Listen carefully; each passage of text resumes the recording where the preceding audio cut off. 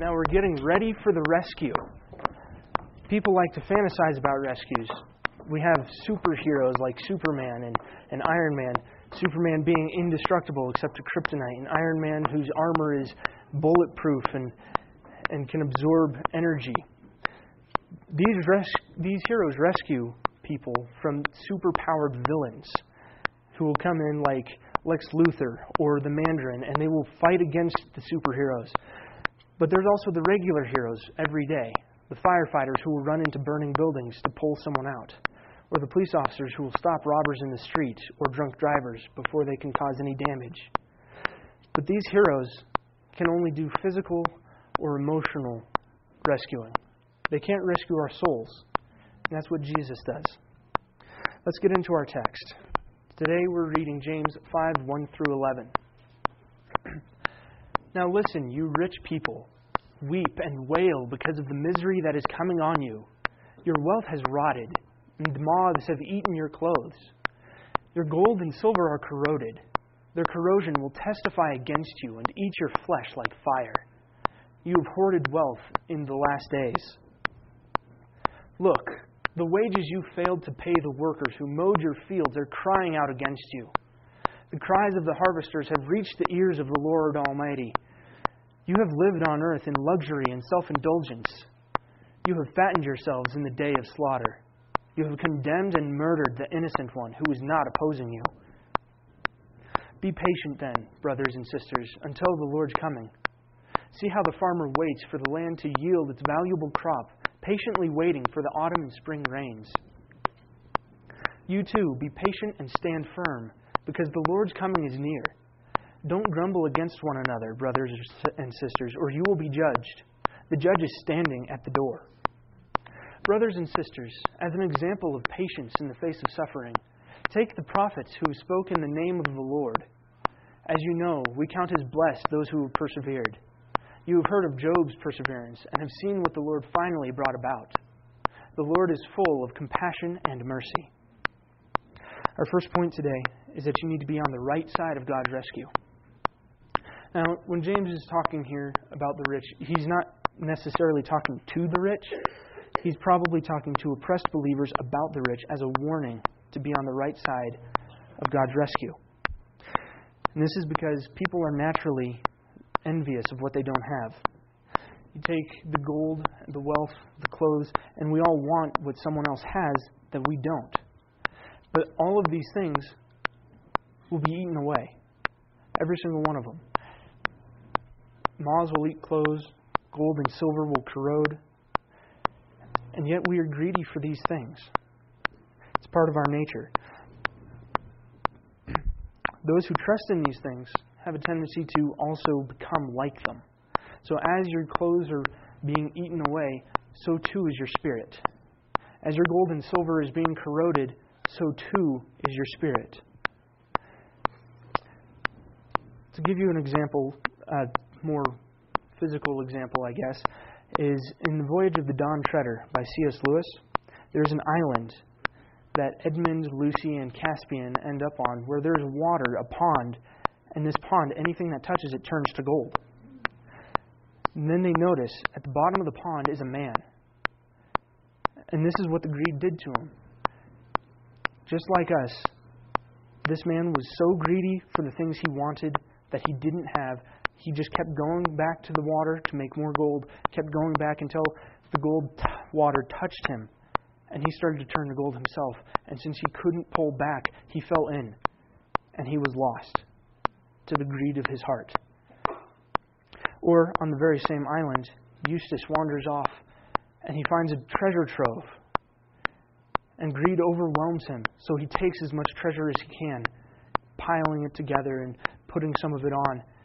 And his greed became manifest outside of him in the form of a dragon. His greed turned him from a normal boy into a ferocious beast. And this is what greed does to us.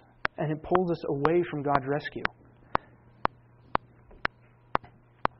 Jesus said in Matthew 6, "For where your treasure is, there your heart will be also."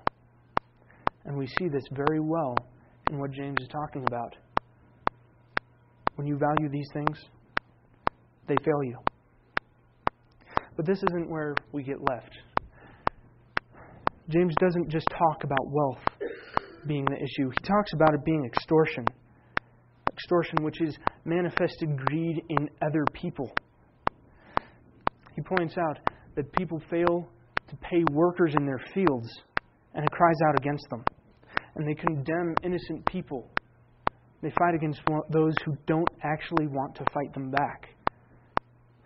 Take, for instance, workers in China who can work up to 18 hours a day, and every day they work, they're paid less than what our minimum wage is in just a couple of hours. This is extortion. Or take tribes in Africa whose farmland, which was meant for food, is taken up by coffee and chocolate because these people think that they're earning money to support their families, but they don't have what they need because what they need has been taken from them. They've been extorted. This is greed at its maximum. And it pulls us away from God's side of the rescue because He told us to look after the poor, to look after those who need, to give what we have to them so that they need no more.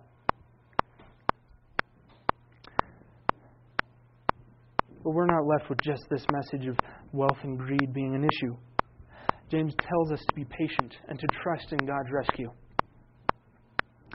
And he tells us this because the Lord is coming, and He's coming soon. But we need to be patient as the farmer that James uses, who waits for the land to yield its crop.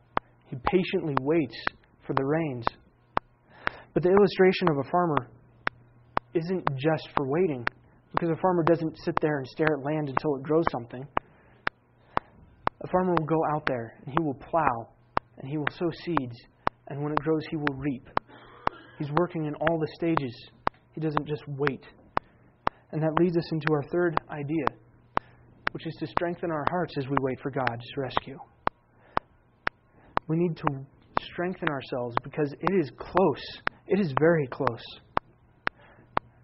And as James implies, using the farmer illustration, we need to be ready for it. And being ready reminds me of the parables that Jesus taught. The wives who were foolish and the wives who were wise, saving oil and not saving oil. The ones who were wise were taken when the groom came. But the ones who were foolish were left behind. And when they tried to get back in, the groom shut them out. And this is us. We're all called for the groom. But if we're foolish and we do nothing and we just sit there, we will be shut out. Or take the servants who were handed money. You have the wise servant who was handed 5 coins and the foolish servant who was handed 1. The wise servant went and he worked and he multiplied the coins. But the foolish one dug a hole and he left his coin there. The wise servant worked and the foolish servant waited. And this is us. This is you and me. If we just sit and wait, we're like that foolish servant who just saves that coin. At the end of the parable, when the master comes back, that servant is kicked out. His coin is taken from him and given to the wise servant who went out and worked. The same is true of us. We need to be strong in waiting for God's rescue. But we also need to make sure we don't complain. Complaining draws us into greed. We'll sit there and we'll work hard and we'll see someone else who's successful and we will be envious. And we will complain. But we shouldn't be doing this. It reminds me of another parable that Jesus spoke. The parable of the workers in the field who started at the beginning of the day and in the middle of the day and at the end of the day. They were all paid the same wage. But the ones who started at the beginning complained and they were rebuked. The same is true of us. We can start at the beginning, or we can start in the middle, or we can start at the end. But we all get the same reward, and that is eternity with God. It is eternal life in Christ, and it's the same no matter where we are. So we shouldn't be complaining. We also need to persevere, because there will be hard times in our lives. We will have troubles. But we need to remember that the prophets, almost all of them, were executed by their own people. Most of them were exiled before that. None of them were respected in their times. But they persevered, and they kept speaking the name of the Lord. Or Job, who lost everything, but he persevered in his faith. And then his prosperity multiplied 10 times that of what it was before he lost it all. Or you could think of our own Lord and Savior, Jesus Christ, who endured suffering at the hands of men, even though he was innocent. Who was executed on the cross, even though he'd done nothing wrong. And who took the punishment from God for us, even though we didn't deserve it. And he persevered through all this. We should do the same for him.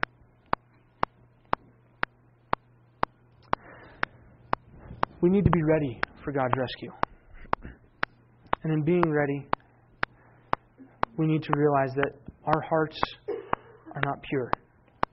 We have a tendency to be greedy. We have a tendency to take things from those who need and give it to those who want.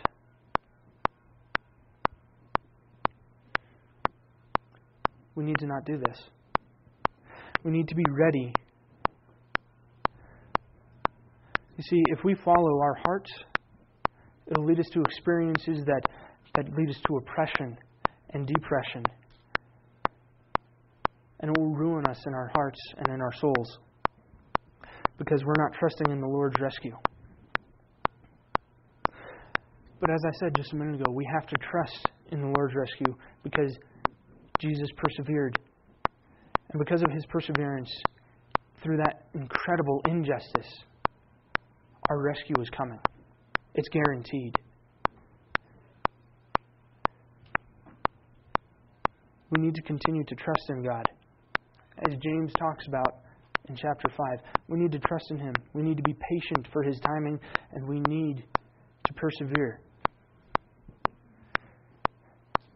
And we need to do this instead of fighting for what we perceive as our rights. Our right to have. Our right to have right now. And our right to have instant gratification. These are all false. We need to trust in God instead. And as the worship team comes up and I bring this to a close, I'd like you to pull out that green connection card again. On the back of this card is a box that says, "This week I commit to." This box isn't just for show. It's not just for the fun of it. This is an offering of yourself. Because you can't come to church, you can't read the Bible, you can't listen to a sermon without something changing. And this is designed to help guide you into what to change. The first one we have is memorizing James 5:8. Because maybe all you need to be ready for God's rescue is to remember that his coming is near. Or you need to trust in the riches promised by God, because everything promised by the world will corrode and fade and be eaten away. And you need to remember this. And you need to trust that what God has promised will happen. Or maybe you need to pray for patience, because you're looking at the world and you're seeing all of the horrible injustices, and you can't wait for God to come back. But you need that patience.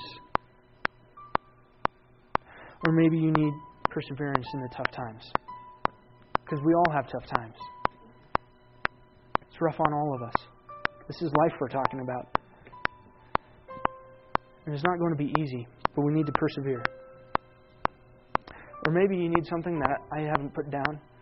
And you can just write that in there, because maybe all you need is what you know in your heart you need. And nobody else can tell you what it is. And when the offering comes around in a couple of minutes, I want you to put this in there. Because this is an offering of yourself, of your heart and of your soul. This is the first fruits of everything in your life. Let's pray. Heavenly Father, we come before you humbled, knowing that we don't deserve the rescue that you have promised us. We don't deserve the sacrifice that Jesus made because we're greedy. We want things others have. We extort what we don't have from those who need it. We're impatient people, and we give up easily. But you stayed strong and gave us what we don't deserve. Father, help us to do the same for you. Help us to trust in your promises. Help us to care after those who need instead of those who want. Help us to be patient while we wait for your return, so that we don't give up hope. And give us perseverance for the times that are tough, that we can stay strong like Jesus did on the cross. In Jesus' name, amen.